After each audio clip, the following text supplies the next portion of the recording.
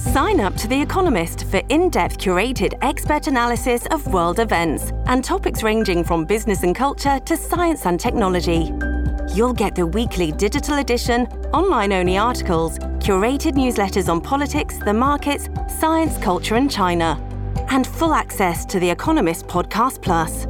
The Economist is independent journalism for independent thinking. Go to economist.com and get your first month free. This episode is brought to you by Shopify. Do you have a point of sale system you can trust, or is it a real POS? You need Shopify for retail. From accepting payments to managing inventory, Shopify POS has everything you need to sell in person. Go to shopify.com/system, all lowercase, to take your retail business to the next level today. That's shopify.com/system. At Evernorth Health Services, we believe costs shouldn't get in the way of life-changing care, and we're doing everything in our power to make it possible. Behavioral health solutions that also keep your projections at their best? It's possible. Pharmacy benefits that benefit your bottom line? It's possible. Complex specialty care that cares about your ROI? It's possible. Because we're already doing it. All while saving businesses billions. That's Wonder made possible. Learn more at evernorth.com/wonder. Welcome to the New Books Network. This is Susan Thompson of Colgate University, a host on New Books Network and African Studies, a channel on the New Books Network. It's Friday morning here in Hamilton, New York, chilly.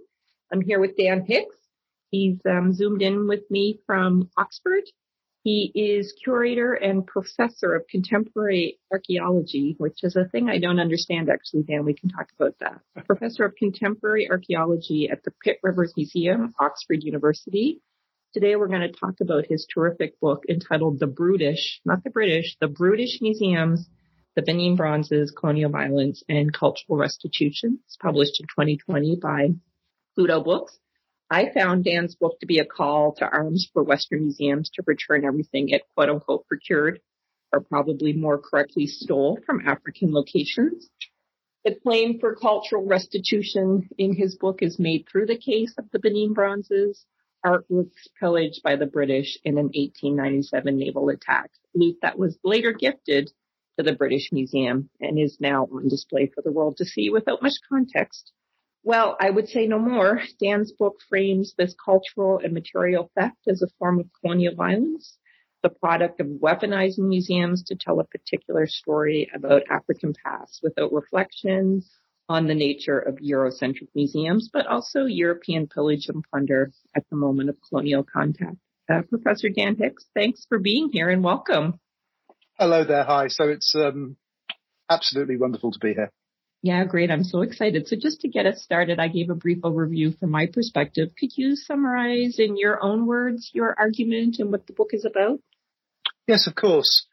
So the book really comes from a certain positionality in that it is written from my experience as a curator here in a World Culture Museum at the University of Oxford, the sort of thing that a lot of universities sort of actually have, and that also there are other more famous examples. You've already mentioned in London the BM, the British Museum. And in my experience here over the years, I guess, my role as a curator is to keep things the same to some degree, to make sure that the moths aren't eating the textiles and that the metalwork isn't rusting away.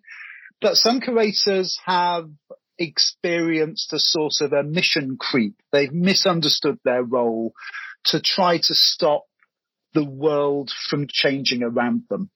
And here in Oxford, as the book says, the world really has sort of shifted around us in terms of what the Colonial Museum means today.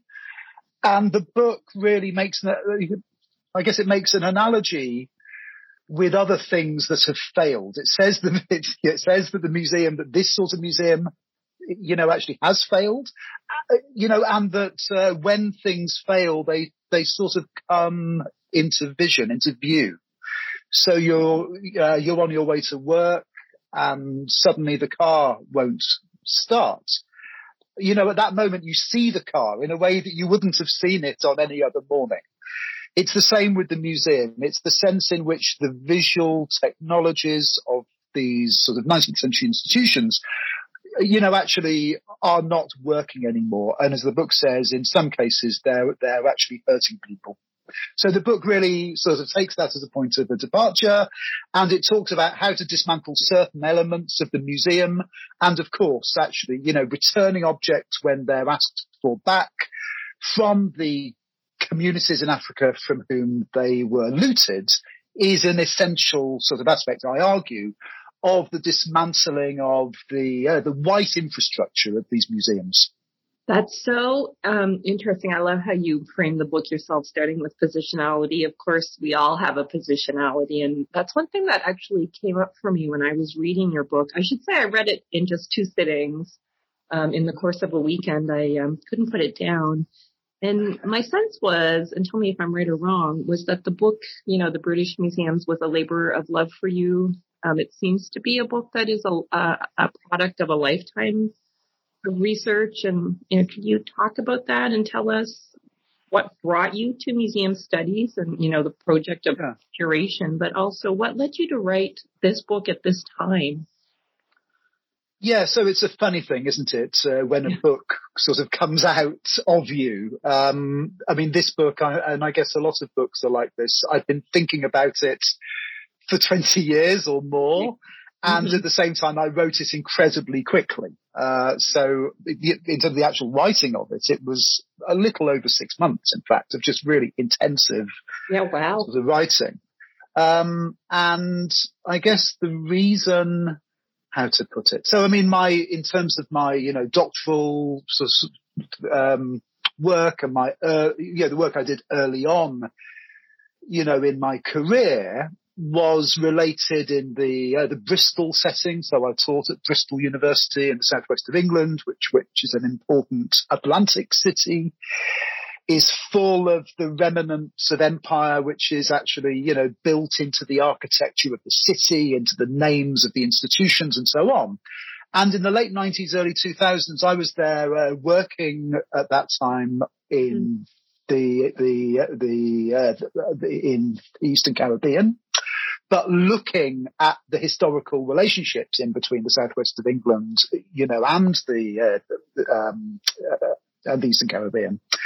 And, you know, so much of the public sort of dialogue. I mean, this was the first time round that we attempted to get rid of the Colston, you know, image that was removed, you know, in the summer of last year. There was a lot of, you know, in the city, there was a lot of conversation about the fact that in this sort of environment, empire isn't over. And then in 2007, I came to Oxford from that role.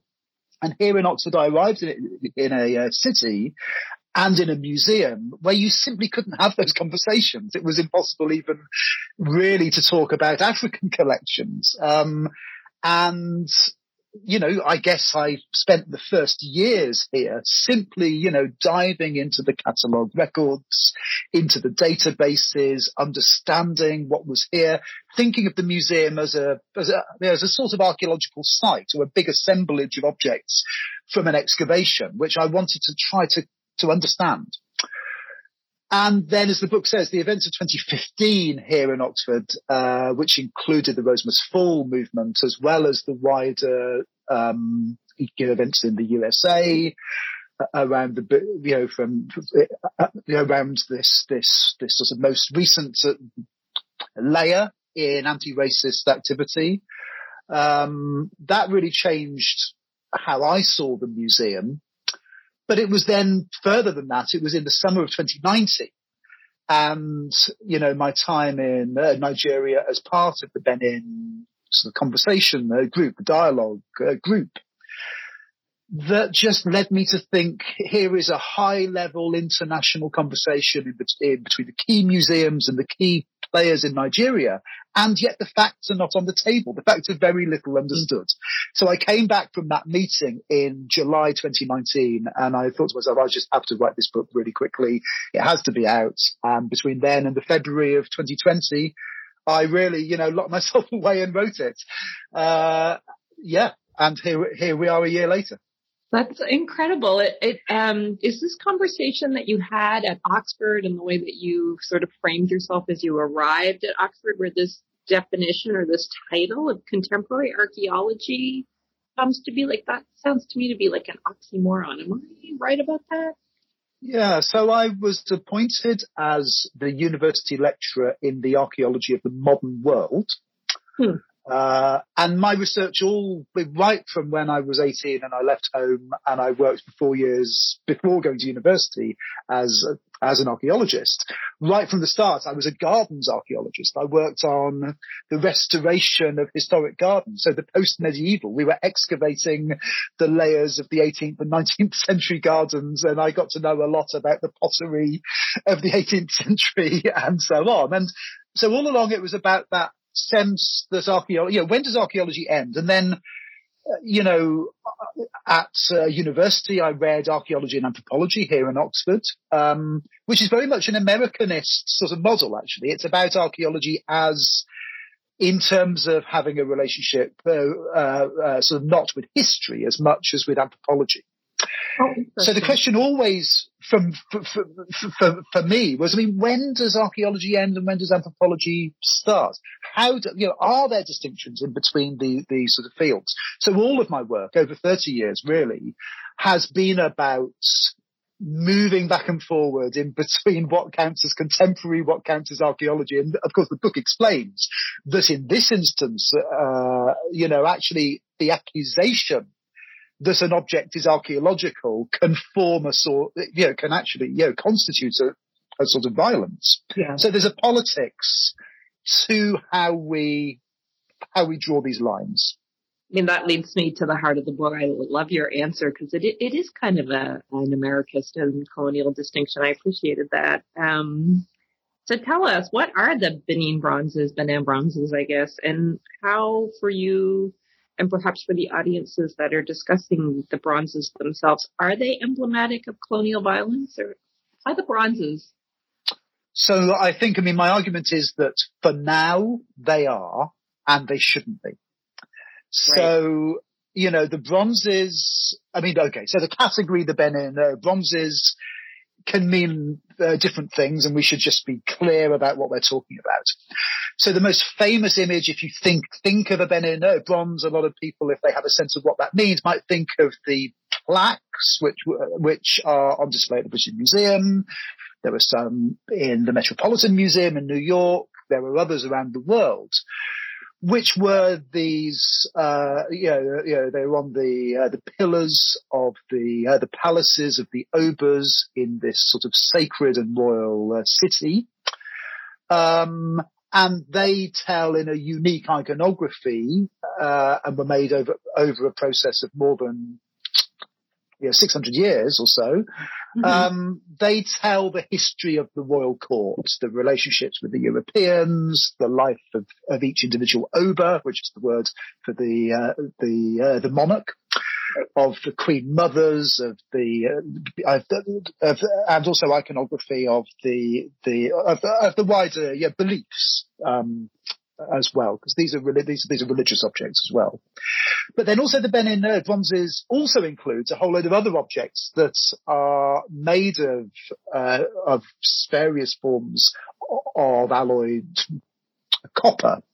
Right. Which includes obers' heads, they include leopard sculptures, they include incredible figurative work, horn blowers and soldiers and so on.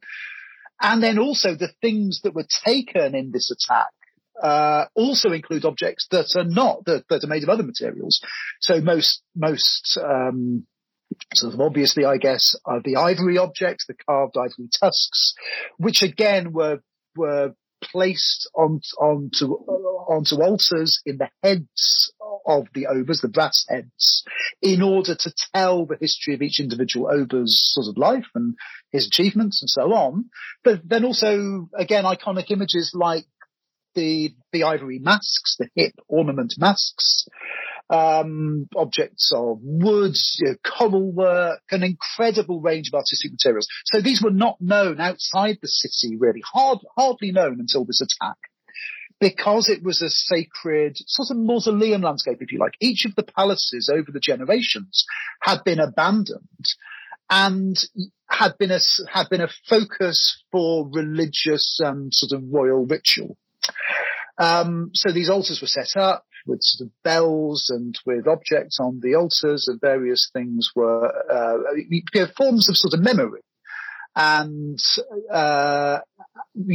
forms of the sacred, really, were sort of there going on there. So the attack of the British upon this site, this religious and royal site, was sort of both an attack upon sovereignty, a removal of a king with whom there had been all sorts of interactions for trade over the years, but now things were getting nastier, even nastier than they had been. They had been nasty for centuries, because of the desire to set up, up and down the Niger River, the oil palm and the rubber,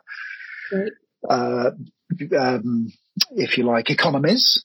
So it's an attack upon sovereignty, but it's also an attack upon traditional religion. So it's both those things in order to remove this unhelpful sort of power, which was in the way of a corporate colonialism. We have to underline that this is a capitalist enterprise. These are actually, corporations which were doing all these attacks. It's such a great answer because it does clarify for me, your theory of taking. One thing I found so compelling as someone who teaches in peace and conflict studies and publishes in politics and African studies more broadly is your theory of taking. And it's chronopolitics, what you call chronopolitics. And this leads me to, your sort of observation on sovereignty. You say museums are to empire what borders are to nation states. Is that what you mean by sovereignty? Like, what do you mean by that sentence? To me, it sort of frames your work. Yeah. So the museum is to, as the border is to the nation state, so the museum is to empire. I guess I mean a range of things there. So a lot of the most important work in border studies around what is increasingly called sort of border work does more than just historicize the idea of the nation state. We're all aware of it as a sort of 19th century imposition. We're all aware somewhere in our heads that it has some relationship to empire. And especially a second empire, as it's often called, this sort of phase of empire in the late 19th century. But border work also, and I learned this really in the earlier book I wrote, and the exhibition that I co-curated about the Calais, the experience of displaced Africans, individuals from the Middle East, at the Calais sort of camp. And so there's a book called L'Onde, which I wrote with a colleague immediately before I wrote this book, where we learned that we learned from sort of border studies that the border isn't only the physical, it isn't only at the edge of the nation state anymore. That border work includes the checking of sort of passports for employment or in our universities. It includes a whole host of activities that happen at a physical distance away from the actual border. So for museums, there is definitely some work. If the border is a 19th century invention that's there to classify different kinds of sort of humans, that some people are more human than others, some people are allowed in and some out. It's a classificatory device on a Victorian or a late 19th century model. Then it's interesting that it appears at the same moment as the museum.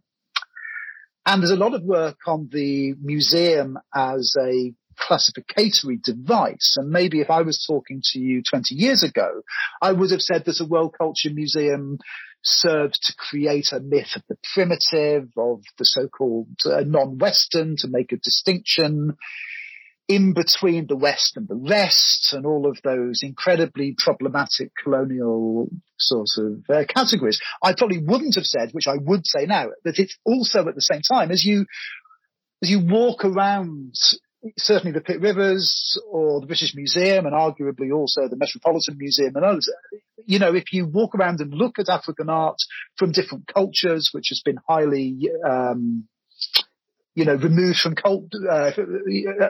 from sort of context and from culture, you're this flaneur walking around in these interior spaces.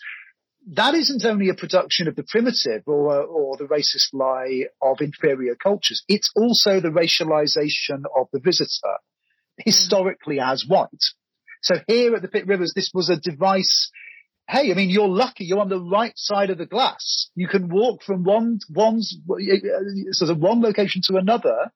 All of these cultures are objectified and they're material, but you are on the living and the breathing side of the glass. So that's what I mean about the border work that happens in the museum. And it is not the border work of the nation so much as actually the border work of empire. So that sense, let's sort of push as far as we can that notion of the museum as a device of empire, an essential technology. So a lot of people say, well, museums and culture, that's sort of some other question from the real issues of sort of social history, or restitution. That's a distraction from anti-racist activity in the present. But it turns out that culture actually really matters, and it really mattered for world history in these cases. So as long as these objects remain that are subject to claims for return, then all of their meanings are destroyed or sort of smothered by this secondary historicity, this history of taking. And so the work of seeking to dismantle, that sort of white infrastructure that I've mentioned is about a part of that work isn't just sort of rewriting the label to tell the history better. Right. It's about returning what is demanded to be returned. And so those histories, the real histories, the significance of these objects to the royal courts and to people in Nigeria here today, they can be taught and researched and understood in Nigeria, having actually removed all of the European and American agency that's in the hands of individuals like me that work in museums at the moment. So I think a lot of those people that work in museums mistake their role as understanding those earlier contexts, whereas I introduced the notion of a Euro-pessimistic approach. And the Euro-pessimism is to say, well, actually, the main things right now that these objects index is they index violence. And we have to undo that through the work of understanding these histories. This episode is brought to you by Shopify. Do you have a point of sale system you can trust, or is it a real POS? You need Shopify for retail. From accepting payments to managing inventory, Shopify POS has everything you need to sell in person. Go to shopify.com/system, all lowercase, to take your retail business to the next level today. That's shopify.com/system. I love that answer because it leads me to a question that I had in my mind as I read all your book. And anyone who picks it up will be duly rewarded. The imagery and the archival material that you have is just fantastic. Yeah. And I'm wondering, when you say, we speak of empire in museums as sort of an othering device and a metric to understand colonial violence, thinking more contemporarily, thinking today about the debate in Nigeria, the debate in Britain, who to your mind is the victim and who is the perpetrator in the case of the bronzes? Is it museums? Is it the viewer, the visitor? Who is it? Yeah, so let's talk about the complicity of our museums, because I don't think we've quite captured that yet, have we? Because I think if you're listening to this, you might have got the fact that a big military attack was sort of made on this sort of sacred landscape, that it was a desecration.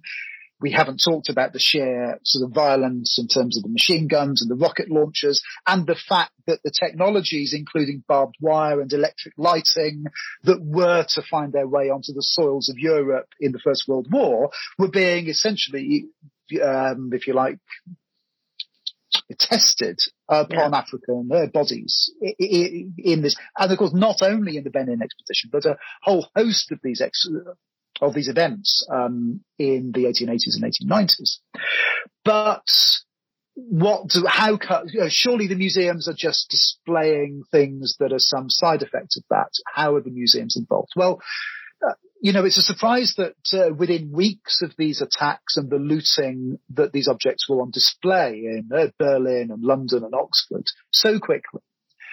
And I'd always believed what I'd been told about the Benin attack, which was there was some grim logic to the looting, because the objects had to be taken in order to sell them off, in order to pay for the costs of this necessary attack.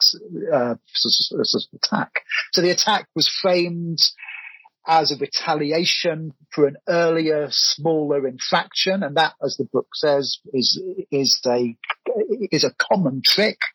The idea of the punitive expedition, it's a punishment. That is simply the logic that we see, later on in Kenya, in Ireland, elsewhere, that this is the logic of reprisal, which is simply a pretext.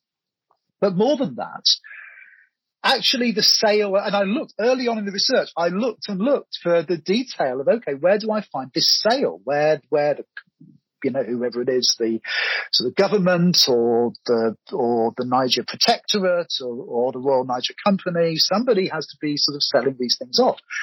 And it turns out that there isn't a big sale. There wasn't a big sale. In terms of the formal process, about 300 of the 1,200 or more of the bronze plaques were certainly displayed in the British Museum. Of those, about 200 were retained and 100 were dispersed. Some were sold, some were given away. But all the rest of the objects, we're talking more than 10,000 objects here, they were taken by 150 to 200 sort of soldiers, administrators and sailors and others who were involved in this enormous expedition. And they were kept some were sold off on the open market at auction or sort of via dealers. Some indeed were retained in the family, were passed down over generations, and many remain in the hands of the descendants, actually, even today. So the Pitt Rivers, actually acquired a number of them. Now today, I mean, everyone imagines all these things. I think even in your introduction, you sort of implied that there's a lot of these are in the British Museum. It turns out there's only 8% sort of now of these 10,000 objects are actually in the British Museum. And of those, only 100 of them are on display. So 800 of them are just hidden away in the stores. Around the world, there are these objects now because the sheer violence of this attack led to a shattering, of this corpus of art to, actually hundreds of other museums, more than, certainly over 150 museums in the USA alone. Actually, more than 40. I think the book says 38, but we've identified, the months sort of since the book appeared. And of course, the book offers a first attempt as a counter. But actually, where are these things? Right. I've added to that number because individuals have written to me and said, "Here's a well-documented object from that attack." So anyone listening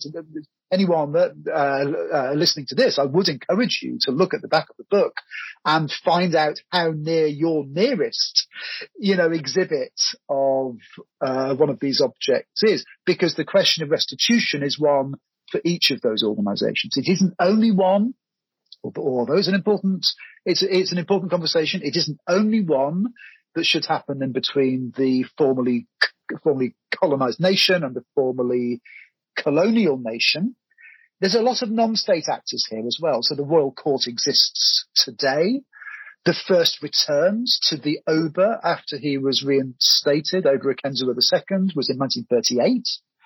And other objects have been, over the years, also returned. And, of course, around the world. I mean, here at the Pitt Rivers, I mean, we're not a nation state, we're a university.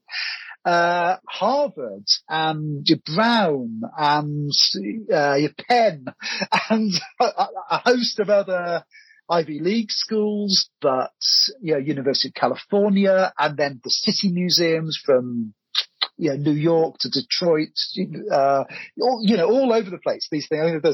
There's a whole list in the back. So it's a conversation for all of us, and I think this conversation should happen in a different way in different locations. We're at a really interesting moment, though, where I think in the USA, because restitution has been such an important part of the practice, and absolutely rightly, a part of the practice of our museums in relation to First Nations under NAGPRA, which is the legal framework for returning ancestral remains, including cultural remains, to First Nations.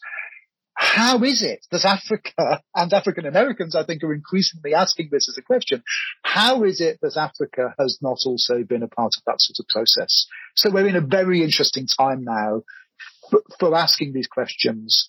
In terms of where these objects should be, the first step is for Europeans and Americans to take themselves out of these conversations. There is a conversation in Nigeria about sort of whether all of these objects should go to royal courts, the role of the nation state, the National Museum in Benin. There's also the role of the federal state. Absolutely. I mean, let's have that conversation, or more to the point, let's see that conversation happen in between Nigerians. It could happen over another 120 years. It could continue, but that's no excuse for those who took these things not to sign over ownership, to see them returned, and to take action. That's an interesting answer, and it makes me think of more than what's happening in Nigeria right now, present-day Nigeria. Are there descendants of the royal court from the time of the attack, or what's the nature of the call or the discussion, I guess, for return of these objects in Nigeria and in Benin City itself? Yes, of course. So, and so the role of the royal court and the chiefs and the sort of lineages which sort of live on among among Edo people. This is incredibly important as a part of this, and of course, a part of the significance for the royal court is the restoration of sovereignty. And of course, there are others within Nigeria for whom questions of sovereignty are live issues. So, this is an important conversation in that respect.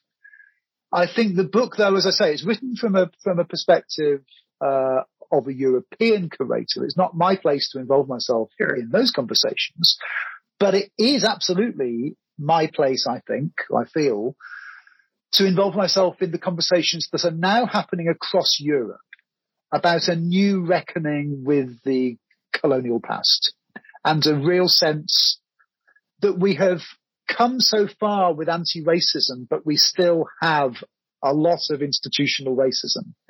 And I think if you look at the commission that's been set up by the Belgians, a sort of the Truth and Reconciliation style commission into the Belgian Congo, if you look at some of the important work that the Germans have been doing about the Herero and the Nama genocides, if you look at the work, the announcement from the Netherlands that they wish to return all looted objects, of course the Macron report with the Savoir authorship, which has seen returns importantly to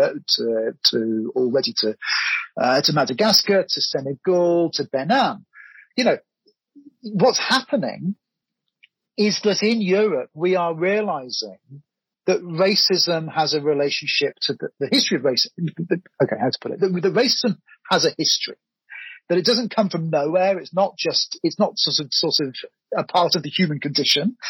It was actively created in this incredibly violent sort of period of time in between the 1880s and the 1930s. A good deal of it was created at that time. And so, if you like, a reckoning with empire is how we're going to achieve real progress with anti-racism.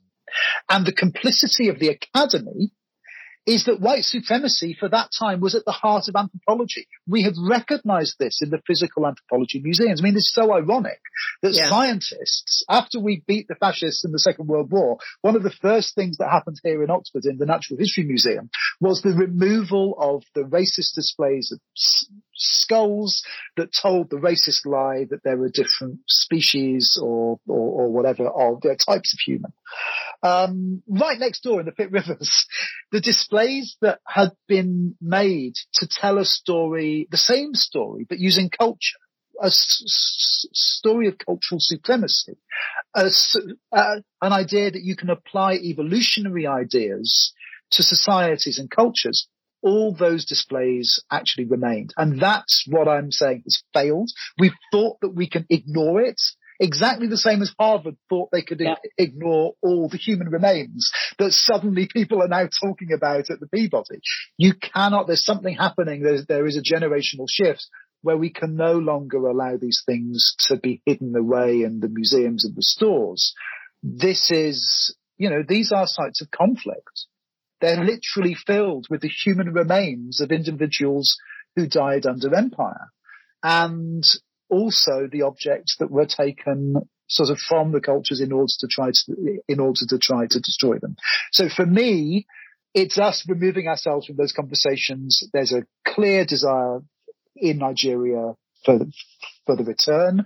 Of course, there are different sorts of points of view, but the founding of the Legacy Restoration Trust, which is an incredibly important organization that really works to bring together each of the local agents, sort of in Nigeria, each of the actors, from the royal court to the nation state to the governor. And I think especially the election, of the governor for another 4 years in autumn 2020, with a firm commitment to returns, a commitment to the museum project, with the architect Sir David Adjaye. It's all moving. We're moving into a new phase of all these conversations. But this does not mean, as we hear from some colleagues, that we should have the sort of a conditional loan, short-term loan or long-term loan of these objects back. This is about the unconditional and the permanent return of these artworks which were taken. You can't loan back what you stole.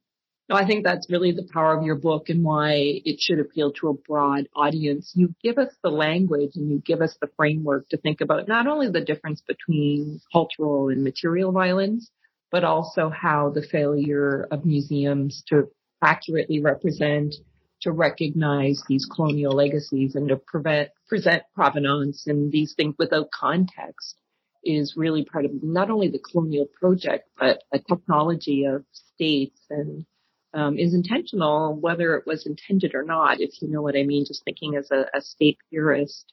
And it sort of leads me to my last question. I want to start to wrap up. You graciously spent so much time with us. Restitution, what does that mean in the Nigerian setting? And what does that mean, for someone who curates the Pitt Museum? Is restitution the end goal or just the first step in a longer process? Yeah. So I've said already, or I've aimed to make the case that this isn't some sort of distraction, that culture really matters. And those of us that work in museums, that appreciate art, who love museums and arts, anyone who's ever enjoyed a visit to a museum surely knows that these things matter. There's a link here with the long-standing restitution movement, which is an African movement that starts at least in the 1930s, if not earlier. There's a link there in between the Restoration movement and the Fallism movement. So the Fallism movement, the call to remove statues were the image of colonialist power and of white supremacy, is something we see in Algeria in the 1960s. We see it in a whole host of other locations. We see it also, of course, in the American South around the issue of the images of the Confederacy. We see it here in Oxford in the image of Cecil Rhodes. And we saw it in the Bristol example I mentioned earlier of Edward Colston. And what's important about all of those is they are built in a surprisingly narrow time frame in between the 1880s and 1930s. This is proto-fascism writing its world vision into the cultural environment. It's incredibly hard, once you've erected a statue that tells a certain story, to remove that statue. It's incredibly hard when you have made a display of art that is there to tell and to commemorate and to make endure anti-black violence. It's incredibly hard to take that apart. That's what, they knew what they were doing at this time. And it's a distinct phenomenon. So we have to learn from those African-led movements that art and culture has been put to work to make violence last and to make, a white supremacist vision of the world last. So for us, that's why it's so important. That's what restitution means. It, of course, links to other questions over reparations, over remembrance. There's a sense in which our world culture museums have in part become sites of conscience, sites where we remember empire, as well, though, as the fact that we've never needed something like a world culture museum more than we do today. We need these spaces as the public spaces of anthropology and archaeology to celebrate art and culture and thought and creativity, outside of a Eurocentric lens. But that doesn't mean that we need to hold on to objects that were taken with violence where the demand is made. So the book is a call for a case-by-case approach, such as we do already for Holocaust spoliation, for the return of ancestral remains. We need to do that for cultural remains as well. We need to foreground the human. We need to care for people more than we care for things. So that's what restitution means for me. I think I love museums. I love world culture museums. I have a belief in anthropology and archaeology, but look at how anthropology has changed in the past 120 years. How come the public spaces that anthropology has have not kept up in terms of pace? So as I would compare it to the renaming of Kroger Hall at Berkeley. It's a building that is also a museum in part that was named after to commemorate, a 19th century, early 20th century anthropologist who we understand now is not the person that needs to be remembered. This is a museum built on stolen land. So stolen land, stolen art. We need to understand these as ongoing sort of parts of a worldview which has no place in our discipline today and no place in our museums.